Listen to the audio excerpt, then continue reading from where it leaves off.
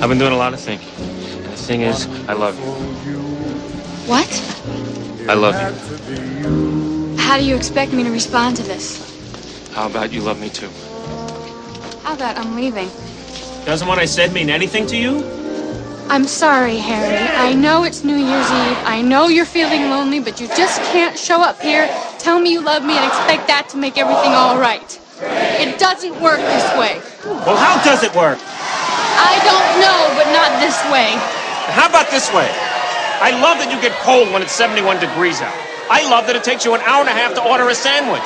I love that you get a little crinkle above your nose when you're looking at me like I'm nuts. I love that after I spend a day with you, I can still smell your perfume on my clothes. And I love that you are the last person I want to talk to before I go to sleep at night. And it's not because I'm lonely, and it's not because it's New Year's Eve. I came here tonight because when you realize you want to spend the rest of your life with somebody, you want the rest of your life to start as soon as possible. You see? That is just like you, Harry. You say things like that and you make it impossible for me to hate you. And I hate you, Harry. I really hate you.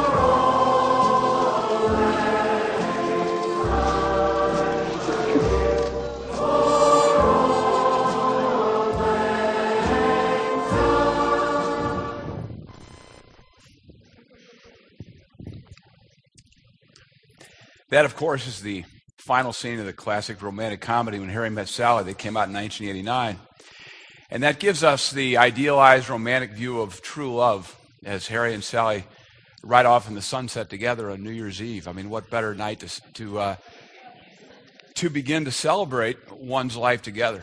And we see a movie like that, and I don't care if you're a cynic or a romantic, you see a scene like that and just like, man, that's the way it is. And it's beautiful. The subject of this morning's sermon is marriage. And that's the way we like our marriages to begin, with that declaration of love, that coming together, and again, in a very romantic sense. But there's always an act two in a marriage. We don't know what happened to Harry and Sally 5 years later. We don't know what happened when he got sick of her taking an hour and a half to order every time they went out to a restaurant. And the truth is that there are as many romantic comedies as there are lines that talk about the ugliness of marriage as well. Let me give you an example. Let me give you several examples. Ambrose Bierce wrote a book called The Devil's Dictionary, and in that book he defined love this way: a temporary insanity curable by marriage. Bill Cosby said this: for two people in a marriage to live together day after day is unquestionably the one miracle the Vatican has overlooked. David Bissonnette said, I recently read that love is entirely a matter of chemistry. That must be why my wife treats me like a toxic waste. Rodney Dangerfield said this: my wife and I were happy for 20 years. Then we met. And my favorite, Rita Rudner, said this: I think men who have a pierced ear are better prepared for marriage. They've experienced pain and bought jewelry. Now, we all recognize the cynical truth in each one of those lines. We've all heard the statistics about divorce. We know friends, family. We certainly see celebrities, politicians whose marriages end in disaster, sometimes even in divorce. And we know more marriages in which husbands and wives may stay together, but there's no real love anymore. They feel trapped by financial obligations, by the children, perhaps. They stay together not because they really want to, but because they feel like they have to.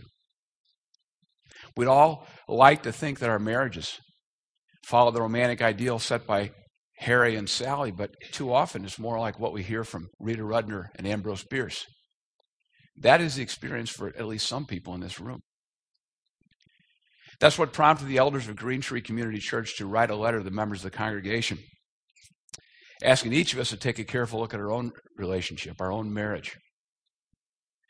Recognize that if we allow problems to go unaddressed, that those problems can fester and they can erupt.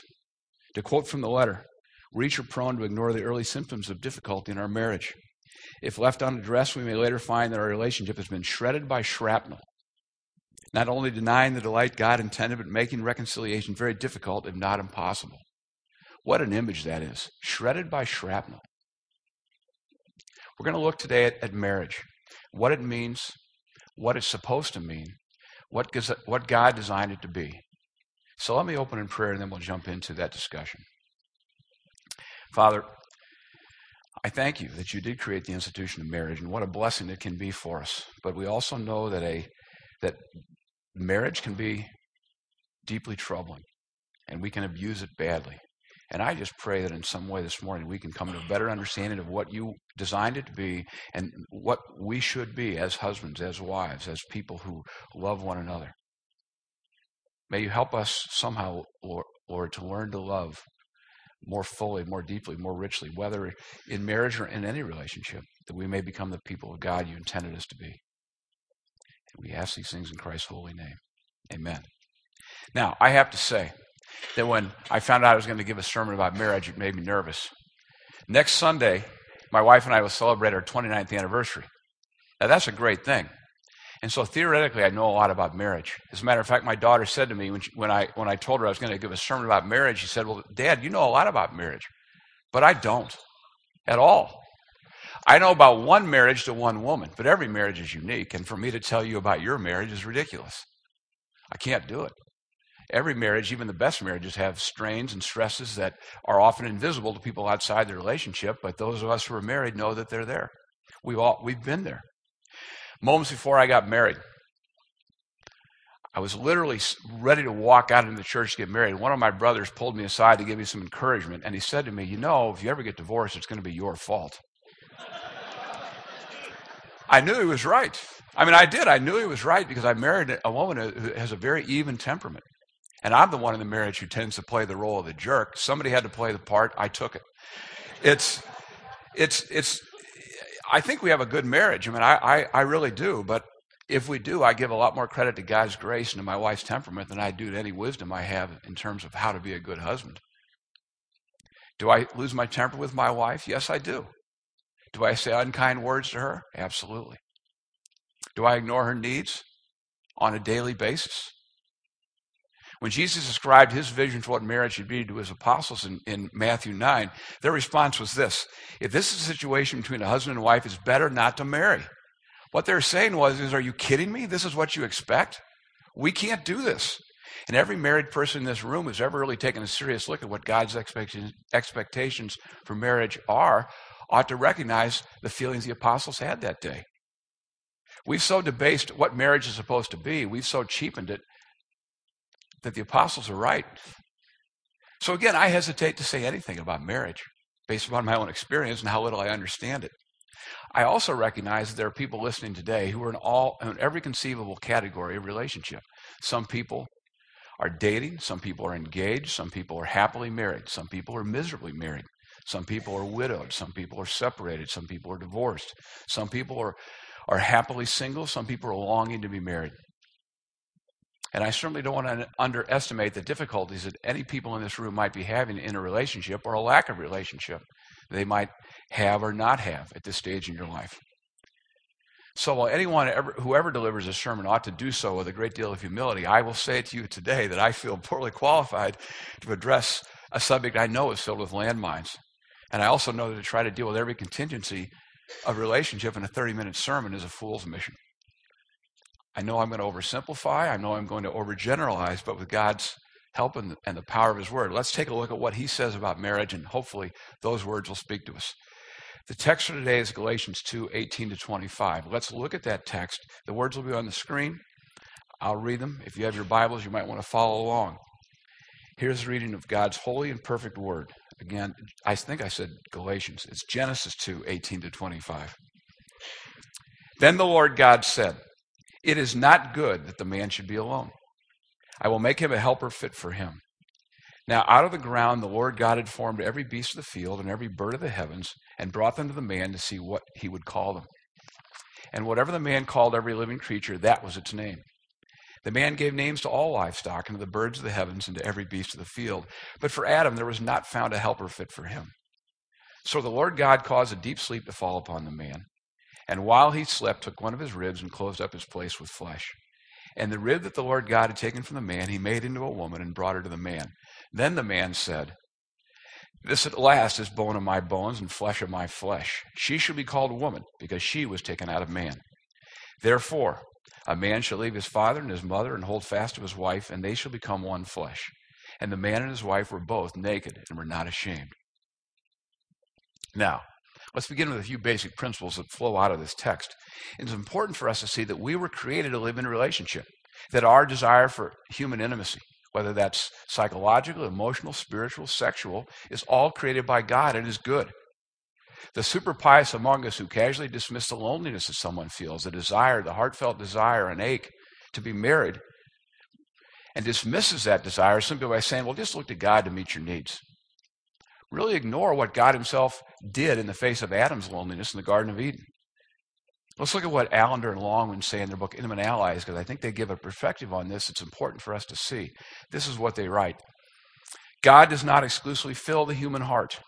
He made mankind to need more than himself. The staggering humility of God to make something that was not to be fully satisfied with the Creator and the creation is incomprehensible. God's recognition that Adam was lonely and his creation of Eve was a statement of incredible humility. If even in the Garden of Eden, this divinely created paradise, Adam is lonely, and God recognizes that loneliness and creates Eve to fill that need, that's an incredible statement of God's love. It also tells us what a disservice it is for us to dismiss someone's cries of loneliness and desire for relationship by saying, oh, just trust in God, just trust in God. You draw your strength from him. Well, yes, but that's true. We do need to look for God. But he did create us to live in relationship. He created our desire for intimacy. And he recognizes that Adam's isolation is not good, and so he fills that through a relationship with Eve. As he says, I will make a helper fit for him. The parade of animals that come before Adam seem to underscore a sense of isolation as he sees these porcupines and possums come by with their mate. Adam realizes that he's unique. He's alone. These animals seem to live in family groups, but he doesn't. And he says, and God says in response to that, no suitable helper can be found. Adam is alone. It's almost as if God wants Adam to see the full range of the animal kingdom to underscore that sense of aloneness. And so that Adam will be filled with even more of a sense of delight when Eve emerges. Eve will fill a need within Adam that is divinely created and directed. As Scripture says, God brought her to the man. God is the first father of the bride. He's the first one who escorts this beautiful woman in the presence of Adam and says, this is my daughter, and I give her to you. What a gift. What a gift and what a statement of humility. So marriage is God's doing and was from the very beginning of time. We're created to desire intimacy and to live in a relationship. That's why Adam's first spoken words in Scripture are such a cry of joy. This is what he says. This at last is bone of my bones and flesh of my flesh. She shall be called a woman because she was taken out of man. Now, I don't really know this, but to me the most important words in here are the words at last. At last. Here she is. What a gift. Look what you've done for me. Adam now has someone like him who can join together with him at the deepest levels of understanding and intimacy in one flesh. Now, when we use that term, one flesh, we tend to focus on the sexual element there, and that's important. But we miss everything else. Yes, Adam and Eve were to be united in one flesh physically, but they were joined together emotionally, spiritually, psychologically as well. For the first and only time in human history, a man and a woman came together in complete harmony to serve one another and, more importantly, to serve God. And that's the picture of marriage at its best. That's what our relationships are designed to be. A man and a woman living in harmony, serving one another and serving God. When we can share our lives with our spouse, our bodies, sure, but our thoughts, our dreams, our failures, our successes, our ambitions, our desires, plus our desire to serve God, then we become one flesh in the way that God intended. But there's a lot more to it than that. Jesus explains these verses in Mark 10, 8, and 9 when the Pharisees ask if divorce is permissible. Jesus quotes Genesis 2:24, the verse we read earlier, but then adds, therefore what God has joined together, let man not separate.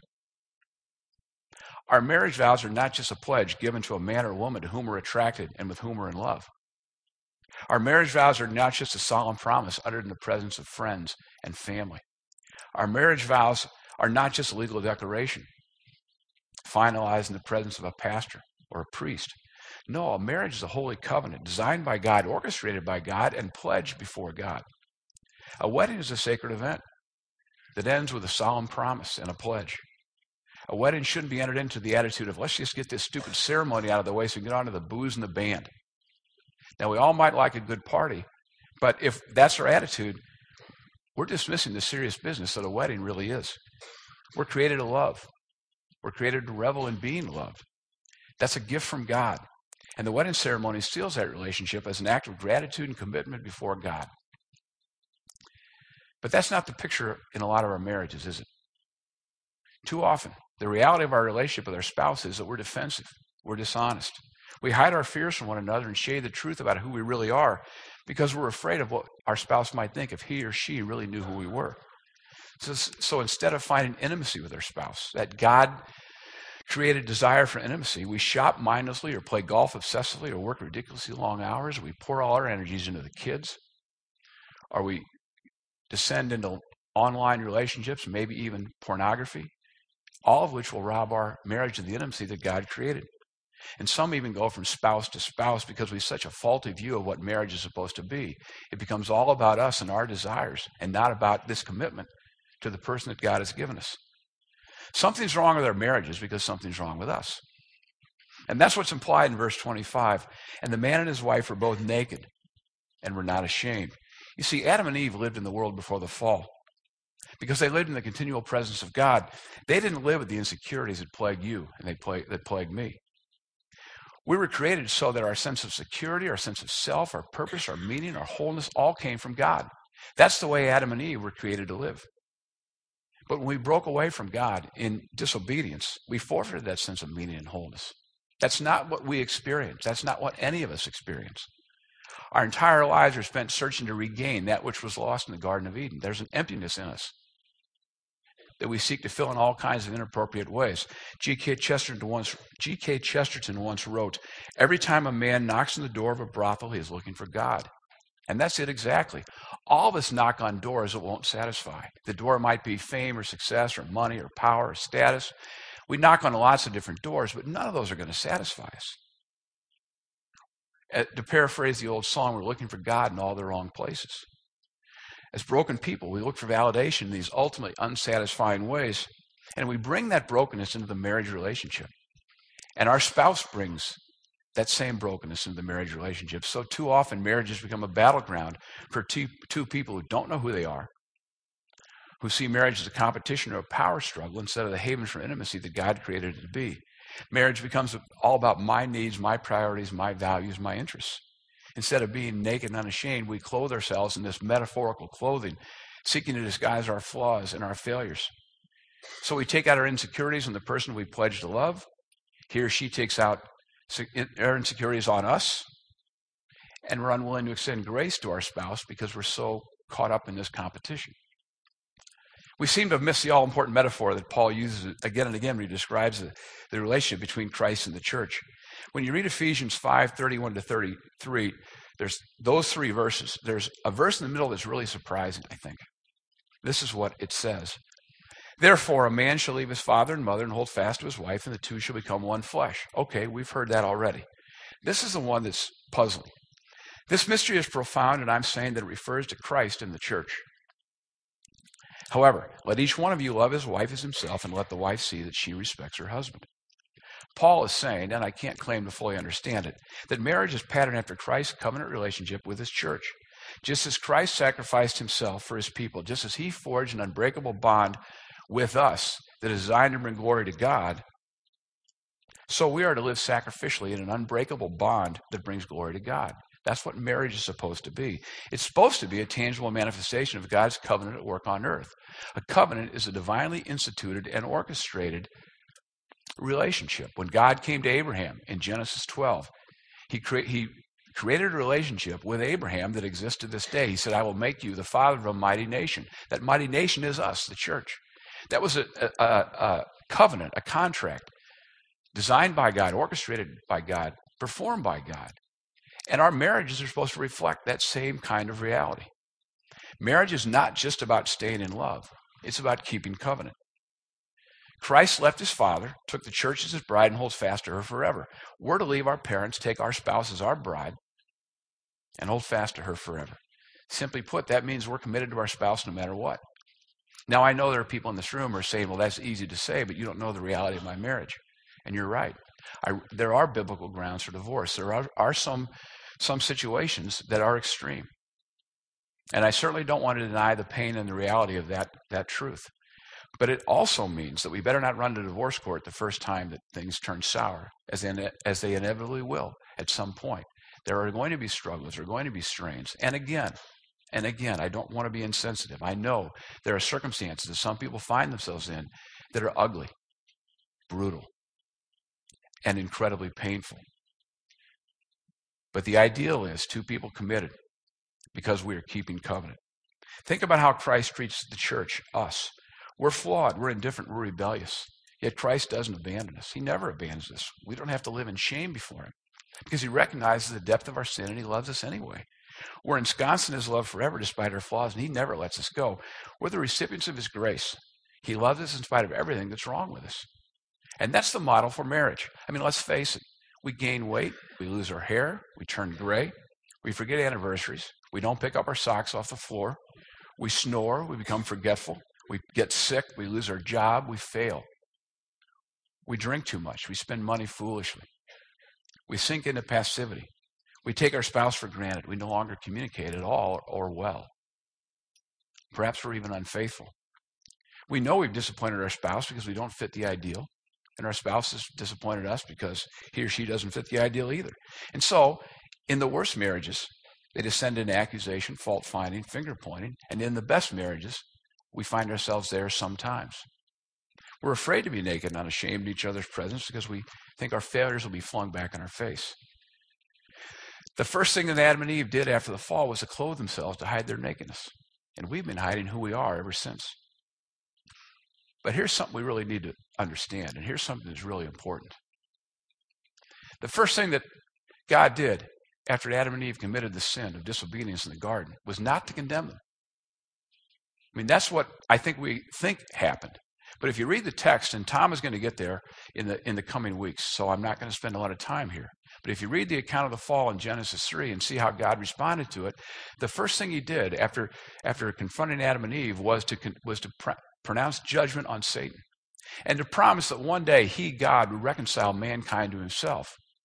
The first thing he did was to pronounce a statement of condemnation of Satan and of grace to us. He said to Adam and Eve, and by extension to us, one day I will send someone who will destroy Satan and will bring you back in the right kind of relationship with me. I will make it possible for you to live in harmony with me again. That was a promise of the coming of Jesus Christ. And we live in the wake of that promise. That's the reality. He came to extend grace to us. And that ought to be instructive for us. Because when we talk about marriage as a covenant, and we think about how God treats the church, he treats us with grace. With grace. If marriage in some way mirrors that covenant, then it seems to me that we ought to be agents of grace in our own households. If the church is the bride of Christ, and he sees our flaws and loves us anyway, and forgives us for them, then doesn't that say something about how we ought to treat one another? A good marriage is a covenant of grace in which two people who are flawed can come together and make mistakes and blow it and be forgiven, receive mercy rather than judgment. All of us, no matter who we are, have good days, bad days, terrible days. None of us have it together. None of us have figured this out. But rather than a clash of egos, a grace-centered marriage is a marriage in which we can blow it, and it's okay, because we're committed to one another no matter what. We can learn and laugh and grow together, because of all the places in the world, a good marriage ought to be a place where we can be ourselves, warts and all. I want to give you a model of how this works, and the example I'm going to give you, I recognize, is in many ways superficial. But in many ways, it deals with the reality of our marriages, because when we talk about grace, we talk about it in the supernatural sense of Christ dying on the cross and forgiveness of our sins. But the way that's played out in the reality of our lives is in the very simple day-to-day way we respond to circumstances of life. And I want to go back to the very beginning of my marriage, because my wife taught me a lesson about grace that was really helpful, and I think is I hope, has set the tone for the way we treat each other, at least on our best days. It was our first Christmas together. And like all newlywed couples, we brought some expectations and some fantasies about what Christmas together was going to mean. It's a very romantic, family-centered holiday, and here we come. So, we quickly found that we had competing visions of what Christmas was all about. The centerpiece for us at least, of our personal family Christmas time was putting up the Christmas tree. So when we began to have the discussion about what that was going to be, I found out that Joan's family did things very differently than we did. Joan comes from a traditional German home. Her maiden name is Sorgenfrei. In traditional German homes, you put up your Christmas tree on Christmas Eve. The kids go to bed, and then her mom and dad would every year put up the Christmas tree. So when the kids came downstairs, it was like, there it is. Look what Santa has done. Well, I wasn't about to go for that. We didn't have any kids. What's the point of that? We were a first weekend of December family growing up. That's how the Hollies did it. So I'm not about to wait till Christmas Eve and get the last scraggly little runny tree on the lot. We got through that one pretty quickly. That wasn't that hard. Then we go to the Christmas tree lot and buy the tree. Now, I found out something, again, I didn't see it coming. We get out of the car. Joan heads over to the Scotch Pines. I head over to the Balsams. We were a Balsam family. They were a Scotch Pine family. We look at each other like, what are you doing? So we compromised, and we got a third kind of tree that we both could live with. So we get the tree. We take it home. It's time to put it up. We get out of the car, take it in the house. Now, part of the ceremony is you have to build a fire in the fireplace. But when I grew up, my dad built the fires. I wasn't that good at it yet. I just didn't know how to do it. So we had visions of chestnuts roasting on an open fire, that kind of fireplace, that kind of fire, rather. What we got was this smoldering, smoky mess that barely ignited. And Joan's looking at me like, what kind of man are you? I couldn't get it together. So then it's time to put on the Christmas music, right? We had a stereo. Remember stereos? So we go and we get our records. It's time to put them on. Well, I grew up in a Perry Como, Bing Crosby Christmas music family.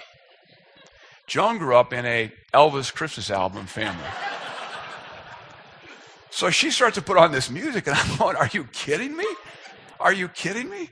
So we had to deal with that one. We got past that one okay. But then it was time to actually put up the tree. Now, we made a fundamental mistake. I mean, we really did. We made a fundamental mistake, and that is we bought this cheap dime store Christmas tree stand. We put this thing up. We get it up. No matter how we tightened, no matter how we adjusted, no matter what we did, we could not get that tree to stand up. It just kept going, boom, one after another. Now, I'm a Christian, and I, like a good Christian man, I responded the way all good Christian men react to disappointment and frustration. I figured if I cussed loudly enough and longly enough, that tree would finally stay in place. I lost it. I just completely lost it. I'd already felt less than a man because I couldn't build a fire. Now I can't put up a Christmas tree. And so I'm trying to put this thing up, and it just keeps coming down no matter what we do. And I'm getting frustrated, and I'm saying things my wife never knew that I even knew how to say. And it's ugly. And she says, please don't say that. Please don't say that. Please don't act this way. And that just makes me madder. So I finally had to say to her, Joan, get out of here. Just go upstairs. I just can't deal with this. Just leave. I'll do it. It did not exactly set the mood for a family-friendly evening. So she leaves. She goes upstairs. I finally was able to cuss the tree into place. It did stay. But it totally ruined the evening. It totally ruined the evening. I want to fast forward 7 weeks. It's Valentine's Day. Talk about another day filled with potential landmines, okay? So I did the appropriate thing. I went out and I bought my wife a necklace. She likes jewelry. It was very safe. It was sadly predictable, but I bought her a necklace, and I bring it home on our first Valentine's together as newlyweds, and I give it to her. She makes the appropriate squeals of delight and then returns to the store and gets what she wants. But she brings out this gift, this big, honking, long, square box. Big. I mean, it was like this big. Real low to the ground, like that. She brings it out, puts it on the kitchen table. What the heck is this? I mean, it looked like a stereo box. I opened this thing. It is an industrial strength, heavy duty, lifetime guarantee Christmas tree stand.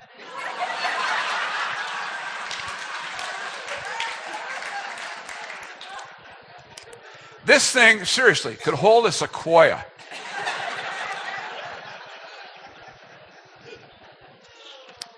And that gift was a statement of grace.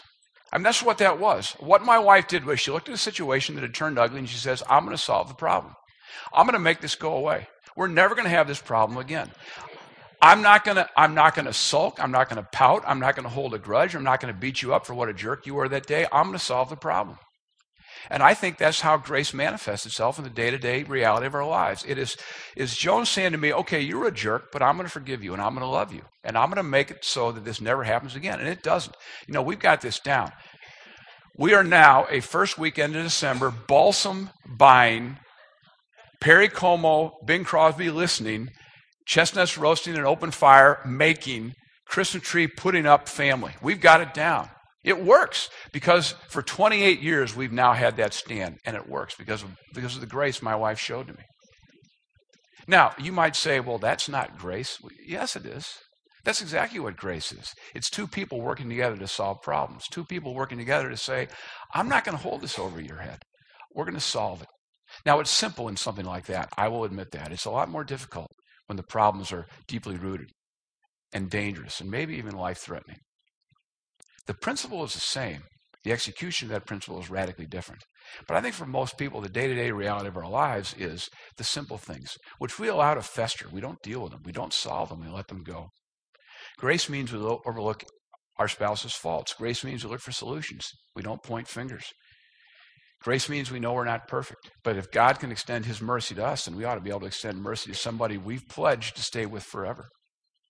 If a holy, perfect God can extend grace to us, can't I extend grace to my wife? Maybe grace means that though the fall is sour what marriage is supposed to be, that we can work together in this mutually committed relationship to solve whatever the problems are that arise. They're going to arise. Some of them are going to be very serious. Some of them are going to be very divisive potentially. But the spirit of grace, as Christ treats the church, is what he expects us and asks us to bring to the marriage. Two people working together, committed to one another forever. Let's close in prayer. Father, I thank you for marriage. I thank you for the good marriages in this room. And I pray for those who are struggling in a bad marriage, because I cannot imagine the pain of the anguish of that ongoing struggle and strain. How difficult that must be. And I just pray, Lord, that there are people in this room who are struggling, that you would give them the wisdom to seek help. Stephen's ministers, pastors, the counselors of this church, in some way they would reach out and seek help. Thank you, Father, for giving us human relationships to find meaning and purpose and wholeness and love in those. It's a beautiful gift you've given us, and I pray we would treat it well. In Christ's holy name, amen.